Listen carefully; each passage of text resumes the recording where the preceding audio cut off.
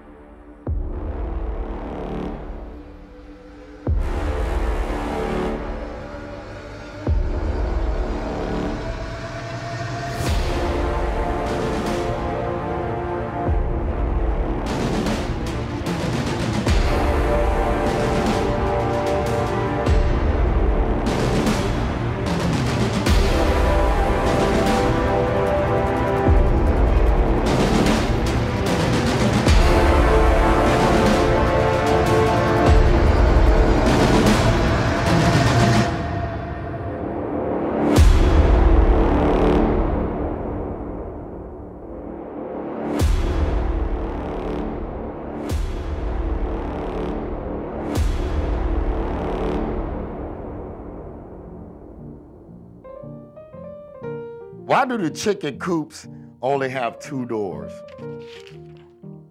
Because if they had 4, they would be chicken sedans.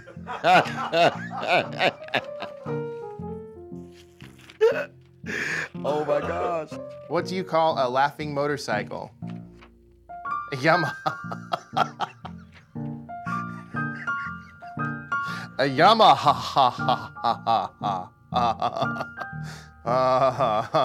Who is the greatest babysitter mentioned in the Bible? David. He rocked Goliath to sleep. At what time of day was Adam created? A little before Eve. Get out of here. What do you call a cow with no legs? Ground beef. All right, what do you call a fish with 2 knees? A 2-knee fish. I know, it took me a little long. Late. A cop just knocked on my door and told me that my dogs were chasing people on bikes. My dogs don't even own bikes.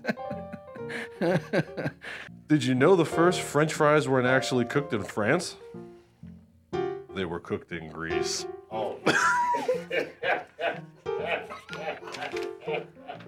Who wrote that one? I tried to eat a clock the other day. It was really time consuming. Wah, wah. Who was the smallest person in the Bible?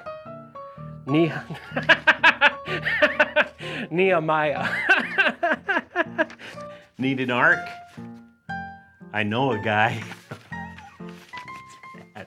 How does Moses start his morning? Anybody? He brews a pot of coffee. Jeez, nice. Can February march? No, but April may.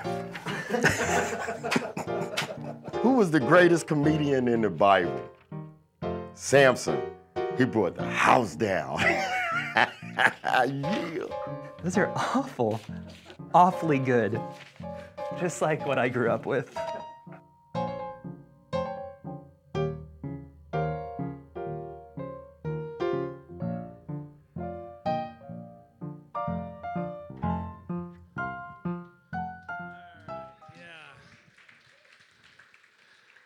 I don't know what was worse, the jokes or their reading skills. I mean, that was just funny. So the kids are asking me yesterday, you know that you're getting old and grumpy when our kids were like, so Dad, what do you want for Father's Day?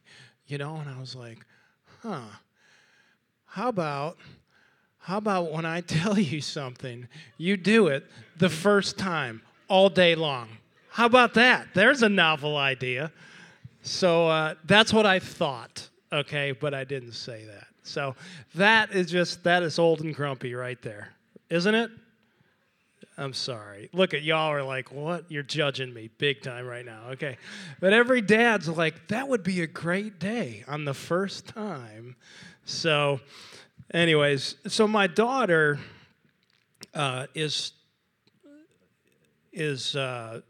she's just fun, and those of you that know her, just really passionate and super sweet. But she sent me this message this morning, and I don't know whether to be encouraged or disturbed, but it was, she's 9. She's 9. If you were murdered, I will not be at your funeral. You know where I'll be? I'll be in jail for murdering the person that knows that murdered you. You're welcome. I was like, well, that's love right there. Oh my golly. So do not mess with me, because my daughter's going to come after you. So, oh gosh, so cute. So I'll tell her, like, thanks for that lovely message this morning. So anyway, so we are in our Unashamed series, and we have we've been starting this series and each one of these teachings with this verse in John 20 that's where Jesus said, just as I have been sent by my Father, even so I am sending you. And that is for us. And so we, like that old movie, The Blues Brothers, are on a mission from God. But it's easy for us to get the script switched. Like, a lot of times, we can maybe decide on our own what our mission is for our life, and then we ask God to bless that.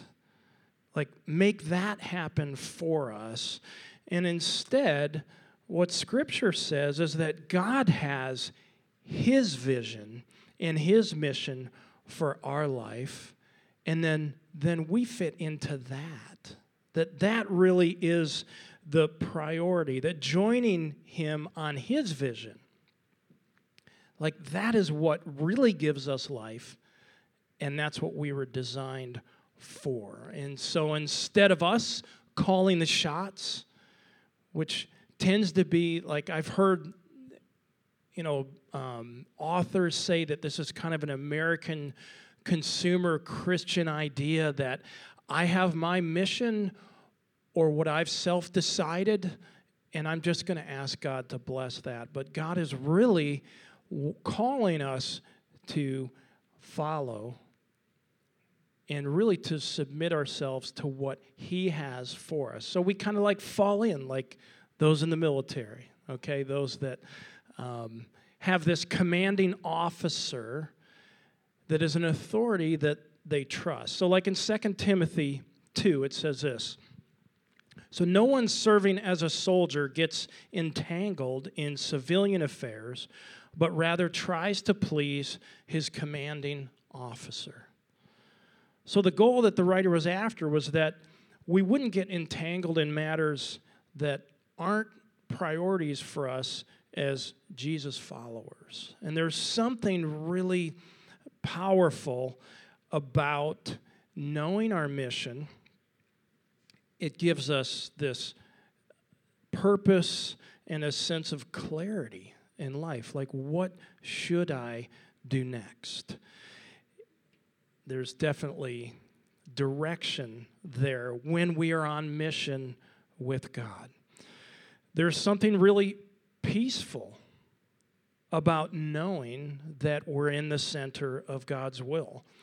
Just this feeling of fulfillment, satisfaction, encouragement, even in the midst of some really difficult times.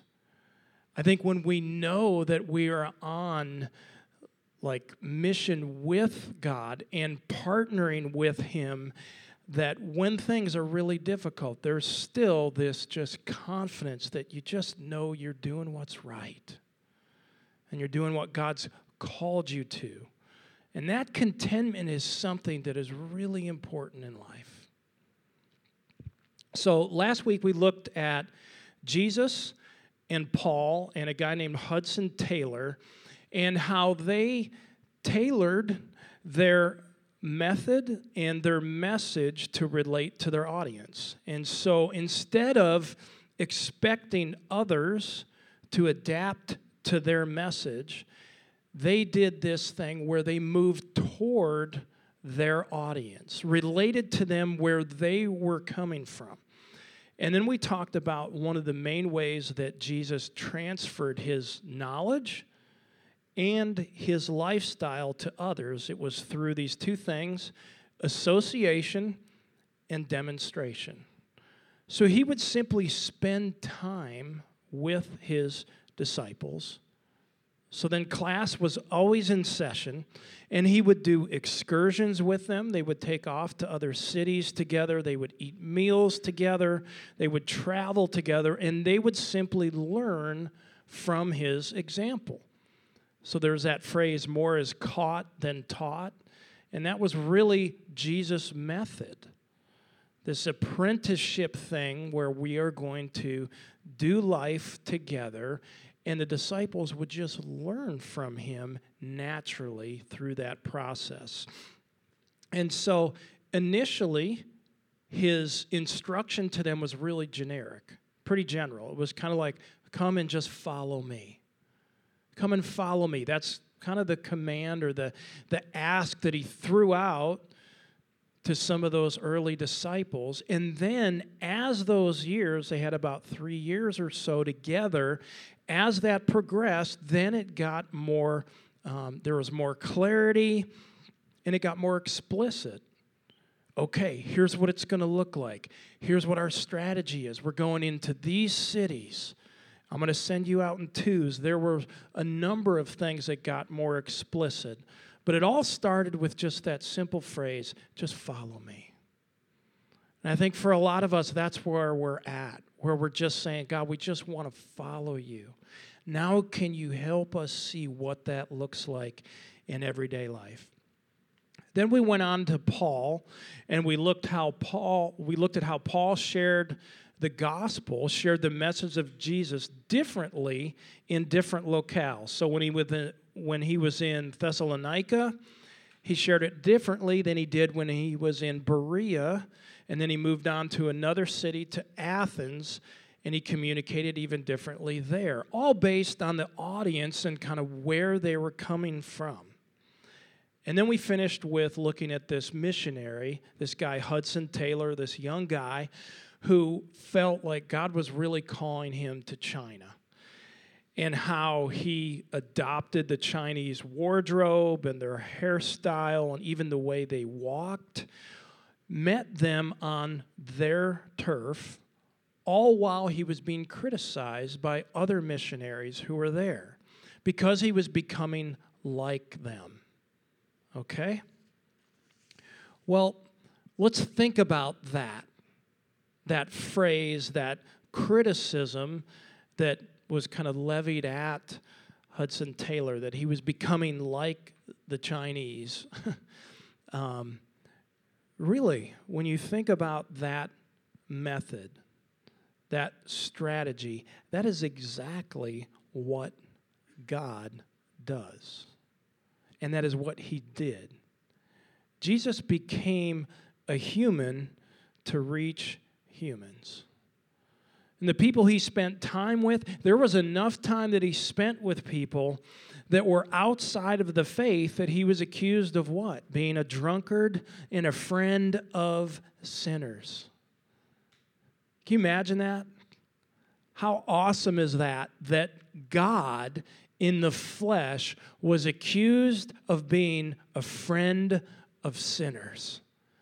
That is awesome.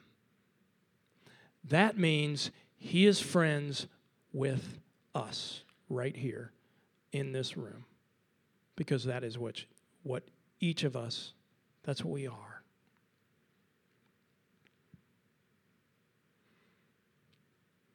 Paul, as we talked about a little bit last week, and we're going to read this section again, he became whatever he needed to reach the audience he was speaking to.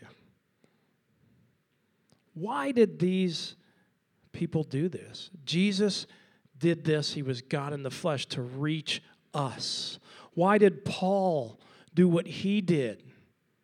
Why did Hudson Taylor do what he did? Was it just strategy, or was there something deeper that was motivating them? What it was, this deeper thing, was love.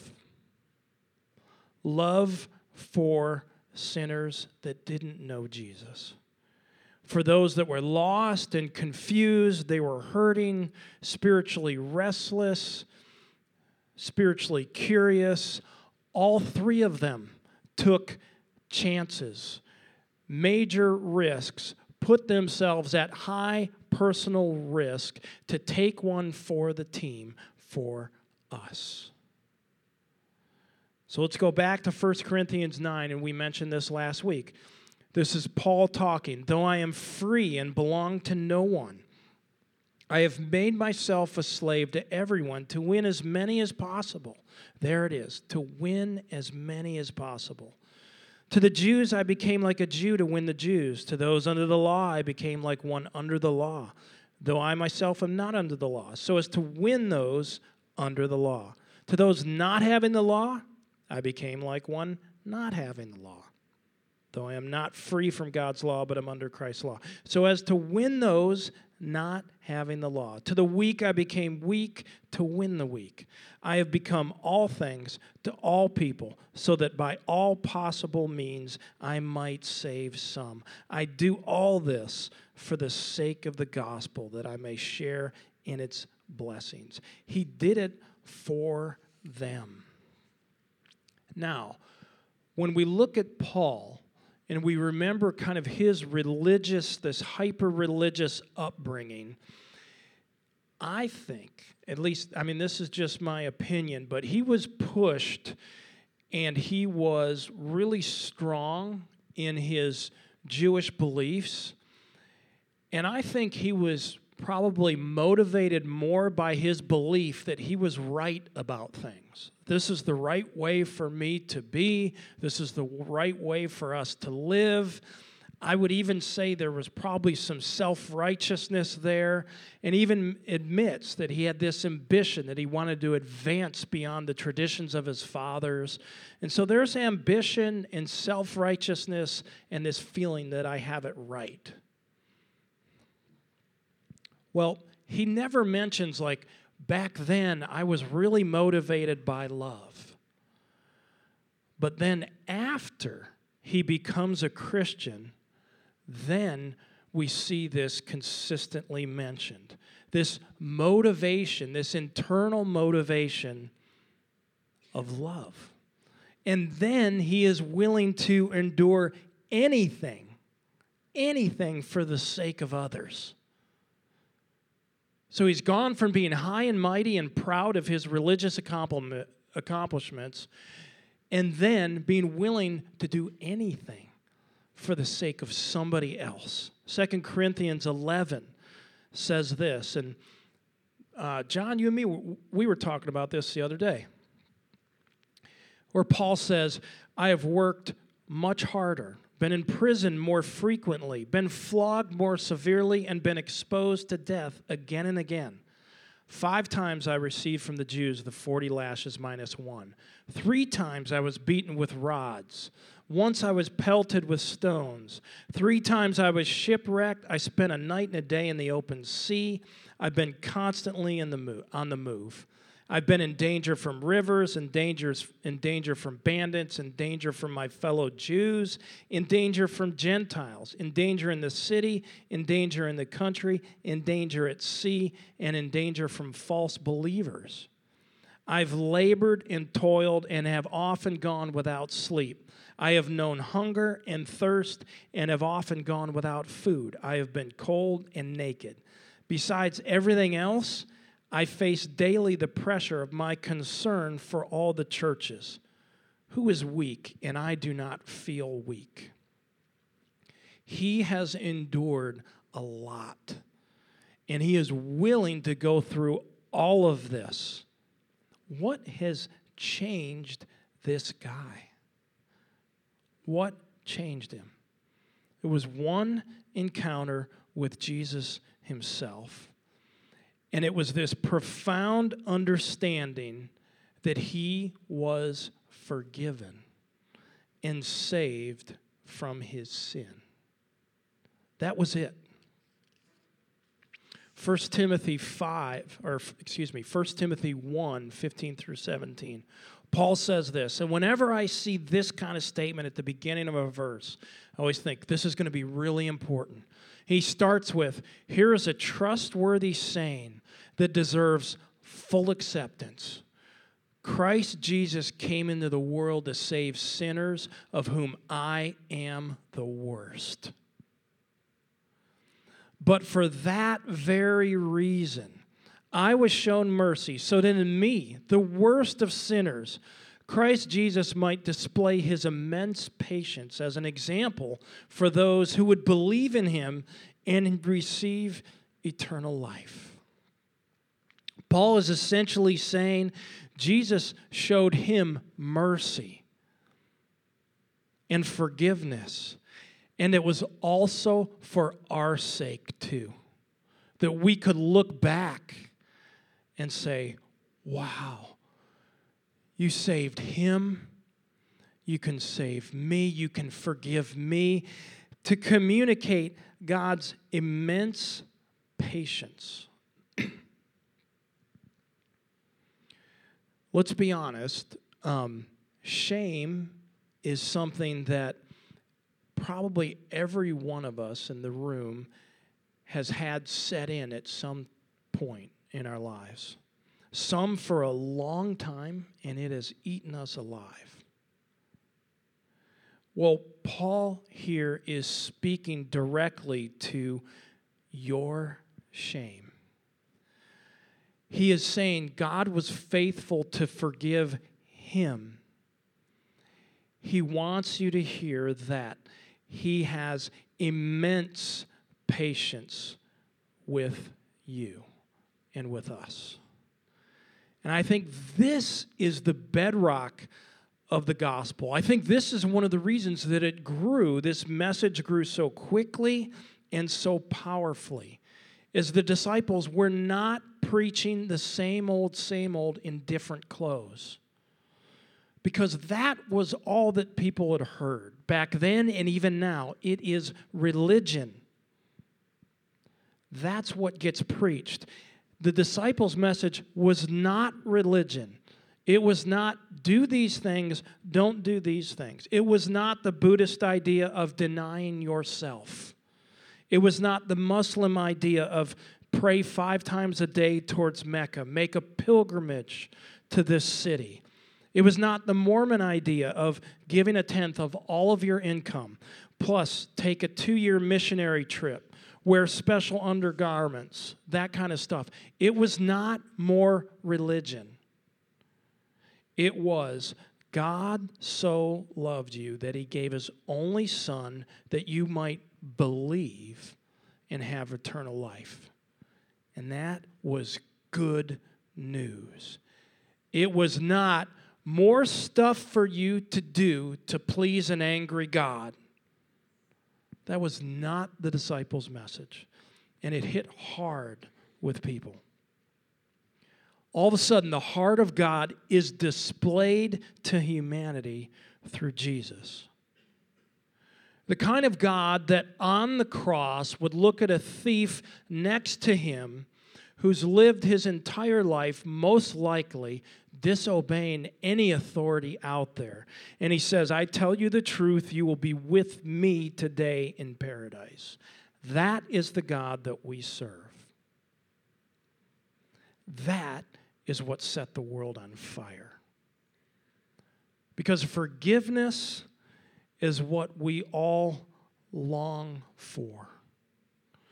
We long for someone who knows who we are and is still okay with us. God, the God of the Bible, knows all. He has more on us to indict us than anybody else. He knows our thoughts, our intentions, our motives. That's a scary thought. If there's anybody that has evidence of our guilt, it's God. And yet, He offers forgiveness. Which brings us to kind of a demonstration of this series in its title, Unashamed. When we think about that title, it's actually a truth for each of our lives when the gospel is laid on top of it. Unashamed. Why? Because God was willing to become shame and sin for us, to set us free so we could walk away sinless before a holy God. He took our shame, we become spotless. He took the sentence away, and we walk away, or I should say, He took the sentence, and we walk scot-free. Wow. And that is what motivated these men. That's what motivated Paul. He was not motivated by a desire to do more. He was motivated by the love that God had shown for him and he knew was for everybody else. And then their motivation was not for self anymore. It was for others. That love for people, that welled up, propelled him internally. And that's Christianity. And there is nothing else like that on the planet. 1 Thessalonians 1 says this: "We always thank God for all of you and continually mention you in our prayers. We remember before our God and Father your work produced by faith, your labor prompted by love, and your endurance inspired by hope in our Lord Jesus Christ." So this is what drove the gospel to the ends of the earth and what changed all of human history. It was faith, love, and hope. That is what motivated them. And so if you open up a concordance, okay? Concordance is like a list of, if you are looking for maybe one word in a verse, and you know that it's got the word love in it, the concordance will show you all the verses that have love in it. Well, if you open up a study Bible, there's like multiple pages that have the word love in it, because it was the bedrock, the foundation of their faith. And it constantly came up because that is what motivated them to live lives so radically different than their neighbors. Think about these things that the Jesus followers were known for. One, they were known for telling the truth, okay? They were known for this community that the more affluent would sell their properties to give to others who had less. They were known for taking care of widows and the less fortunate, these Christians. They would pray for their enemies and not fight them. When people would want to discard an unwanted baby, they would put them outside, like outside the city limits, to let them die in the woods. And the Christians would comb the woods, find them, and then raise them as their own. They had women, the Christians, that were not only involved in their churches, but they were right next to the men, laboring with them. The culture around them excluded them from so many things, but in this Christian thing, this new community, they were leading along with men. And then the Christians were known for forgiving, giving, serving, and loving one another in a radical way. That's what this motivation of love started to do in them. Like, for us as a community of faith here in Orlando, we won't reach Orlando with fancy marketing or worship leaders with really cool hair. That's not going to do it. Real change will be us loving people. Like, that's just the grassroots hard work. And it's the stuff that really matters. I love Colossians 3, where it says, therefore, as God's chosen people, holy and dearly loved, clothe yourselves with compassion, kindness, humility, gentleness, and patience. Bear with each other and forgive one another.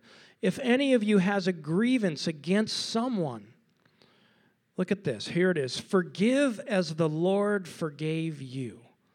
And over all these virtues, put on love, which binds them all together in perfect unity. Forgive as the Lord forgave you. As a pastor, sometimes we ask ourselves, like, how do we know if we're really, being successful or whatever? Is it the size of the church? Is it our budget? If it's our budget, we're really in trouble, okay? Is it how many follow us on Twitter? I have 94 followers. Oh, yeah. Almost all of them football friends. But anyway. No. What makes us feel like, God, this is what you called us to, is when we hear about you guys loving each other. When I hear about people taking a Saturday morning or a Saturday day and working your butts off at somebody's house. When I hear about you guys telling someone else about Jesus and sharing your story with somebody. When you're inviting your friends to God on Tap, or you're leading a small group or something, and for the first time, just things that take courage on your part. That's the real stuff. When I hear that shame that's crippled some of you, that's subsiding because you're starting to believe the truth of God, that is when I think, man, this is what God is after. So, I wanted to invite the band to come back up as I finish here. I admit, when I first came to Christ as a sophomore in college, it changed me inwardly and also outwardly too.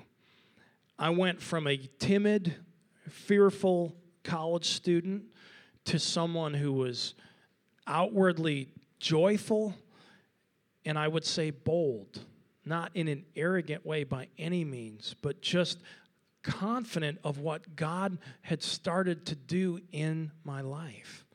And I'd have to say, this sounds really cheesy, but I felt like my heart was smiling constantly.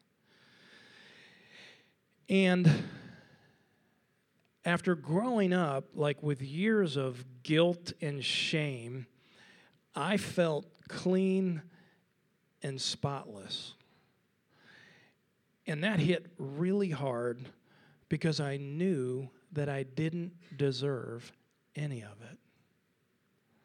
The fact that God forgave me was just, oh my gosh, this is amazing. Motivated me internally to love others. I saw a really good quote from John Piper the other day.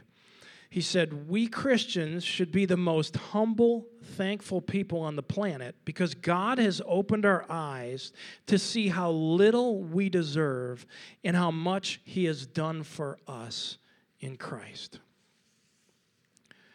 So I'm going to finish this morning with this verse, 1 John 4, 10 through 12. This is love, not that we loved God, but that He loved us and sent his Son as an atoning sacrifice for our sins. Dear friends, since God so loved us, we also ought to love one another. See, that was the first thing. God loving them and them connecting with that. No one has ever seen God, but if we love one another, God lives in us and his love is made complete in us. So what I see here in this verse is, listen, church, listen those that are following Jesus. If we love one another, we're doing well. And that means loving people the way Jesus and Paul and Hudson Taylor did. Enough to associate with others outside our circle, enough to demonstrate the gospel to them, and to communicate to them, even at our own personal expense, like good soldiers. To associate, to demonstrate, and to communicate. Let's pray. Lord, we are so grateful to you. No wonder you asked the church, like one of the things that you said, please do this regularly, was remembering what you did for us on the cross.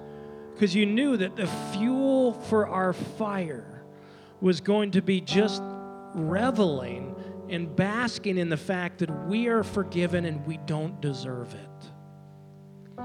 Thank you, God, that any shame that we had, that you took that. You became shame and sin on the cross. And that is the good news. You did that so that we could walk free and be forgiven and be clean. And so, God, we know that we have friends that are just in shackles with shame, that don't know that God would love and forgive them, that God forgives people like Paul. Surely he would be patient with them. God, give us those opportunities to demonstrate your love, to communicate to others, and to associate with those outside our holy huddle. God, we ask this in your name. Amen.